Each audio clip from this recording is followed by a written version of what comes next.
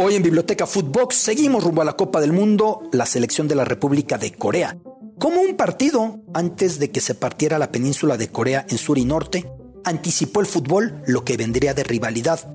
Como después, la invasión, la ocupación japonesa, propició que los coreanos ganaran medallas para Japón entre lágrimas. ¿Cómo se dio el partido eliminatorio entre Corea y Japón terminada la ocupación? ¿De qué manera lo jugaron si los japoneses no podían acceder a Corea? La historia de las dos Coreas y el fútbol. Y cuando se enfrentaron, temerosos coreanos del sur y coreanos del norte, de que una mala entrada, una barrida, propiciara un caos nuclear. Hoy en Biblioteca Footbox. Biblioteca Footbox, especial de Qatar, con Alberto Lati, un podcast de Footbox.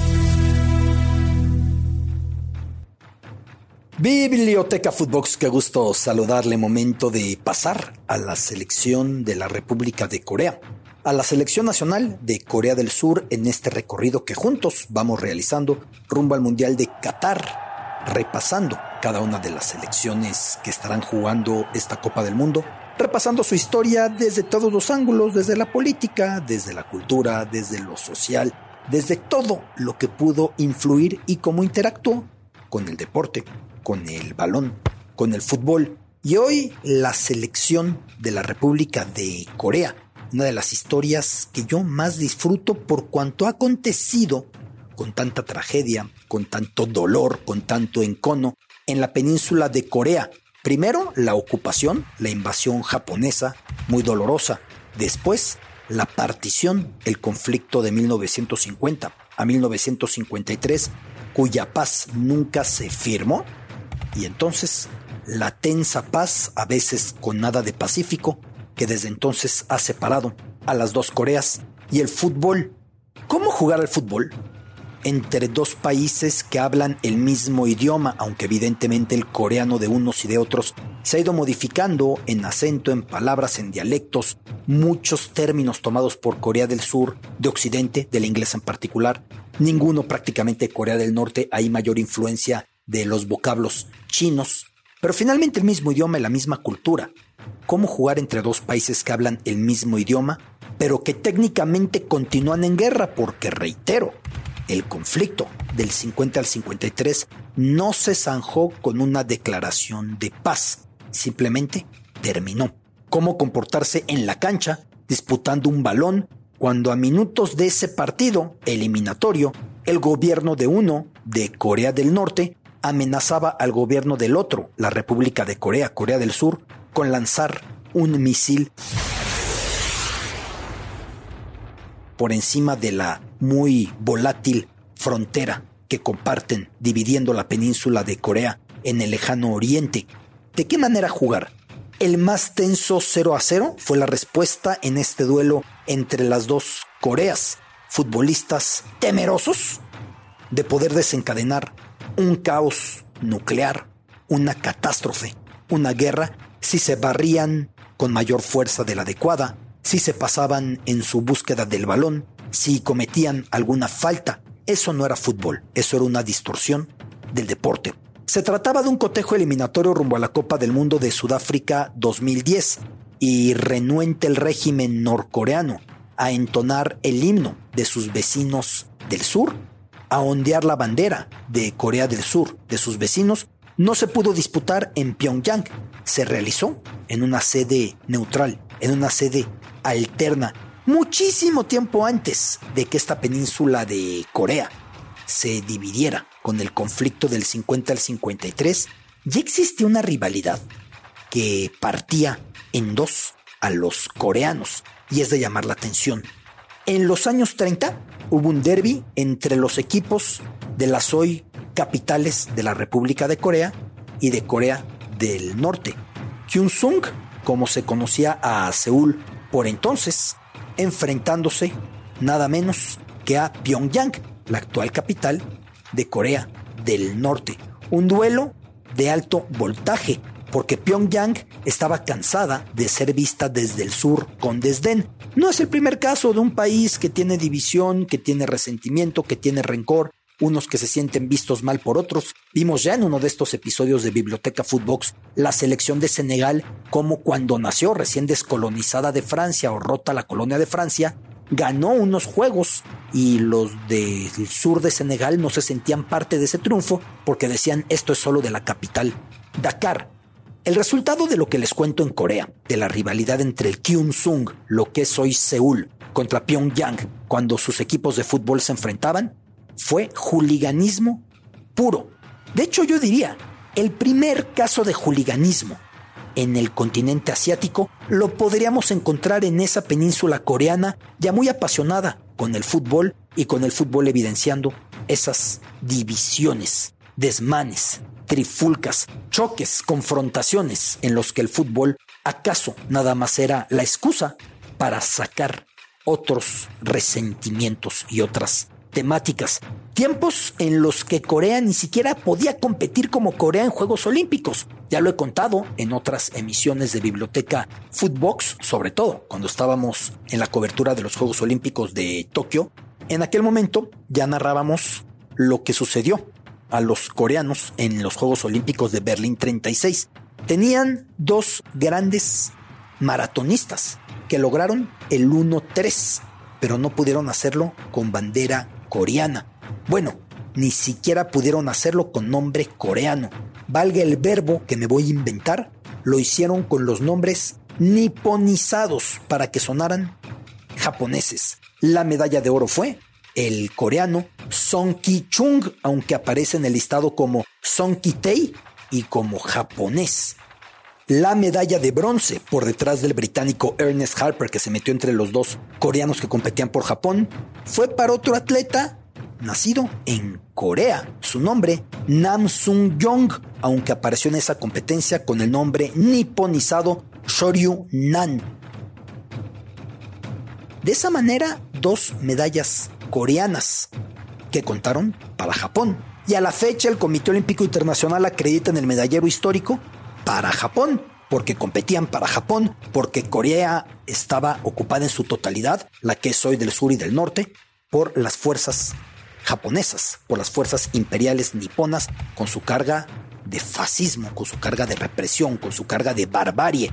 Un asunto que sigue dividiendo profundamente a estas naciones, porque los coreanos insisten que los japoneses no han terminado, y es cierto, de reconocer los desastres y la brutalidad cometidas durante esta ocupación. Terminada la competencia, apareció el medallista de oro, Song Ki-tae, aunque de nacimiento era Song Ki-chung, y se tapó el sol naciente de su uniforme con el arbusto que le regalaron. Luego diría el medallista de bronce, Shoryu Nan, que había nacido como Nam Sung-yong, diciendo que envidiaba a su compañero no por el oro, sino porque a él no le dieron un arbusto para tapar esa bandera japonesa en su uniforme. Al concluir, se los quería llevar la delegación japonesa a festejar. Se escaparon con un coreano que vivía ahí en Berlín y entonces comieron con él una cena abundante en kimchi, el ingrediente básico de la cocina coreana, que a mí me encanta, aunque es muy fuerte, es picoso, es de un sabor muy fuerte, pero a mí me gusta mucho el kimchi y fue lo que tenían que cenar después de esa hazaña estos maratonistas coreanos. Después terminó la Segunda Guerra Mundial. Los invasores japoneses, con su derrota con las bombas nucleares en Hiroshima, en Nagasaki, fueron repelidos, salieron de Corea. Vino Helsinki 52, justo en el momento en el que la península coreana estaba en guerra, el primero de los escenarios de la Guerra Fría, que no tuvo nada de fría en muchos sitios, porque por un lado las fuerzas comunistas respaldadas por China, respaldadas por la Unión Soviética, por otro las capitalistas respaldadas por Estados Unidos. Esto se iba a repetir en Vietnam y en Camboya y en Laos y en tantos rincones más del mundo, y en Angola muchas décadas después, ya en los años 70, Guerra Fría que para muchos no tuvo nada, pero nada de fría. Y así que los Olímpicos de Helsinki 52, primera ocasión en la que pudo competir Corea, ya apareció con su nombre Song Ki-chung, ya no como Song Ki-tae, de manera de entrenador de maratonistas coreanos. Y algo curioso, había guerra en la península de Corea, pero acudió una delegación con atletas tanto de Corea del Sur como de Corea del Norte. Concluyó el conflicto en el 53, reitero, no se firmó la paz y se formaron ya dos selecciones, 2 representaciones atléticas. La selección de Corea del Sur iba a debutar muy pronto en la Copa del Mundo de Suiza 54. ¿Cómo logró calificar? Disputando sus partidos de una manera por demás curiosa, porque lo hizo. ¿En dónde? Lo hizo jugando en Tokio los 2 juegos. ¿A qué se debió esto? A una situación. A que el Estadio Nacional de Tokio había sido ocupado durante la presencia estadounidense posterior a las bombas. Había sido ocupado por ellos y el Estadio Nacional, que por cierto recibiría a los Olímpicos, reconstruido ahí en el 60 y otra vez reconstruido ya muy moderno apenas en 2021, ya había sido devuelto a las fuerzas japonesas. El grupo asiático incluía a Corea del Sur, a Japón, a la República de China, o sea, Taiwán, Taipei, a la India y a Vietnam. Vietnam y la India no pudieron participar. La República de China, Taiwán, Taipei, finalmente abandonó y quedaron solamente 2 equipos. Quedaron Japón y Corea del Sur. Desde Corea del Sur se indicó que de ninguna manera se iba a permitir que la selección japonesa accediera a su territorio, que no se iba a permitir. Era muy reciente la ocupación, así que concluyó la FIFA que los 2 partidos fueran en Tokio, en ese estadio nacional que recién las autoridades estadounidenses habían entregado a Japón. Primer partido en Tokio, Corea del Sur se impuso 5-1. Segundo partido en Tokio, empataron a 2. De esa manera, con una actuación histórica de Chung Nam-sik, que terminó haciendo 3 goles en esta eliminatoria, los coreanos del sur se metieron a su primer mundial, el primer equipo del lejano oriente que se metía a una Copa del Mundo. Un mundial al que fueron, evidentemente, de una manera muy frágil. No tenía un equipo para tener una gran capacidad de competencia. Además, un mundial en el que estaba la Hungría de Puskás y estaba la Alemania de Fritz Walter y estaba la Francia, que ya tenía un muy buen equipo, Yugoslavia y Brasil. Y entonces a Corea del Sur le tocó el grupo más bravo, el de los 2 equipos que iban a ser finalistas de ese mundial. Hungría le metió 9-0, par de tantos de Puskás, otros 3 goles de Coxis, otros 2 de Palotás. Y después Turquía le metió 7-0 al equipo coreano. Con la API web de Cinépolis, compra tus boletos sin hacer fila y recibirás un cupón en tu correo para que disfrutes de un Maxi Combo Mix por solo 219 pesos. Cinépolis. Esa Turquía que, dicho sea de paso, había calificado al Mundial por un volado o por un sorteo, porque había empatado con la selección española. España había ganado el primer partido 4-1 en Madrid. Luego Turquía ganó 1-0 en Estambul. No contaban los goles para decidir. Se hizo un tercer cotejo ahora en Roma. Empataron a 2 y se decidió que un niño en el estadio, Luigi Franco Gema, sacara un papelito y decidiera. Y así Turquía calificó al Mundial por ese sorteo. Pero estamos hablando de los coreanos. Solamente lo menciono por la anécdota de que Turquía terminará de enfrentar a Corea del Sur. Ese fue su debut, con esas 2 goleadas. En cuanto a Corea del Norte, su debut iba a venir en Inglaterra, 1966, donde eliminó a la selección de Italia, la venció, y luego en cuartos de final todo el mundo pensó que Corea del Norte iba a ser semifinalista. Tuvo abajo en el marcador a la Portugal de Eusebio en cuartos de final, 3-0, pero esa Portugal se levantó en un partido de muchos penales y terminó avanzando.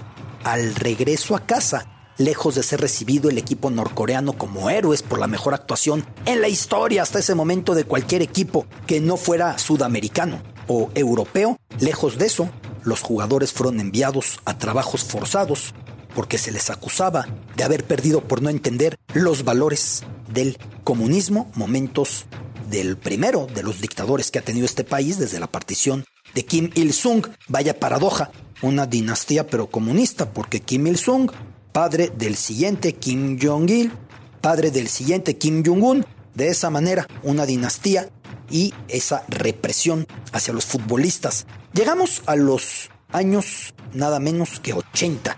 Corea del Sur se iba a convertir en potencia asiática.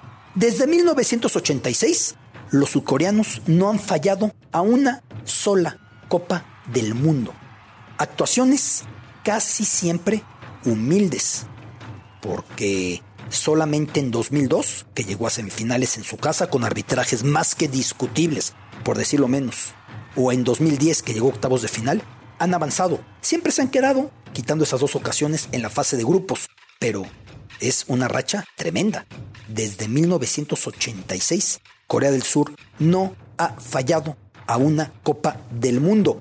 Recibió los Olímpicos de Seúl 88, unos Olímpicos que tendrían un efecto muy especial, porque el tener esos Juegos propició también que los coreanos del sur lograran quitarse de encima nada menos que la dictadura de derecha, la dictadura fascista que les asolaba, y ya recibió los Olímpicos bajo democracia. Olímpicos en los que apareció aquel maratonista Song Ki-chung, ya con ese nombre, nada de Song Ki-tae, introduciendo la antorcha olímpica al estadio de Seúl.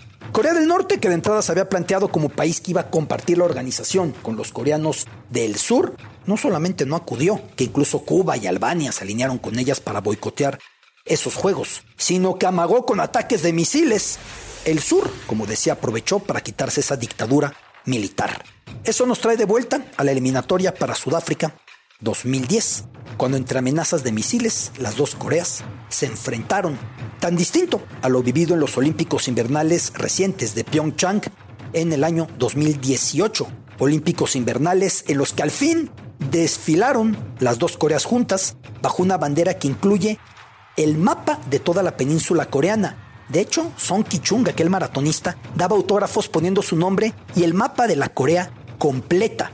Además, una ceremonia de apertura en la que se recalcó el concepto de arirang, un canto que unifica a todos los coreanos, y un equipo de hockey sobre hielo conjunto para las 2, hockey sobre hielo femenil. Lo que el fútbol dividió antes de la guerra con ese derbi Gyeongsang, o sea, Seúl, contra Pyongyang, el hockey femenil, tanto tiempo después, un siglo después, volvía a unirlo en esos Olímpicos invernales, tan cerca de esa zona de la frontera. Cuando se dio la sede, decían, ¿cómo una sede olímpica a 70 kilómetros pegada a la frontera más tensa del planeta? Pues el milagro del deporte, porque incluso la hermana del mandatario coreano de Kim Jong-un acudió, primera ocasión que alguien de esta familia real comunista, valga el término tan paradójico, estaba en Corea del Sur, y todo con el deporte de por medio. De esa manera, y los gritos que recordamos del Mundial 2002, en el que los árbitros tuvieron mucho que ver para que trascendieran, eliminando a Italia en octavos, a España en cuartos de final. Una Copa del Mundo que compartieran, ¿con quién lo iba a decir?, su más acérrimo rival histórico, Japón, y con esa marea roja coreando Daehan Mingguk, República de Corea, aunque en el televisor muchos occidentales leíamos o escuchábamos Tejeringo o algo así, el canto era Daehan Mingguk, República de Corea, como cantan los devotos a esta selección infaltable en los mundiales desde México 86. Biblioteca Footbox rumbo a Qatar. Esto fue Biblioteca Footbox, especial de Qatar, un podcast con Alberto Lati, exclusivo de Footbox.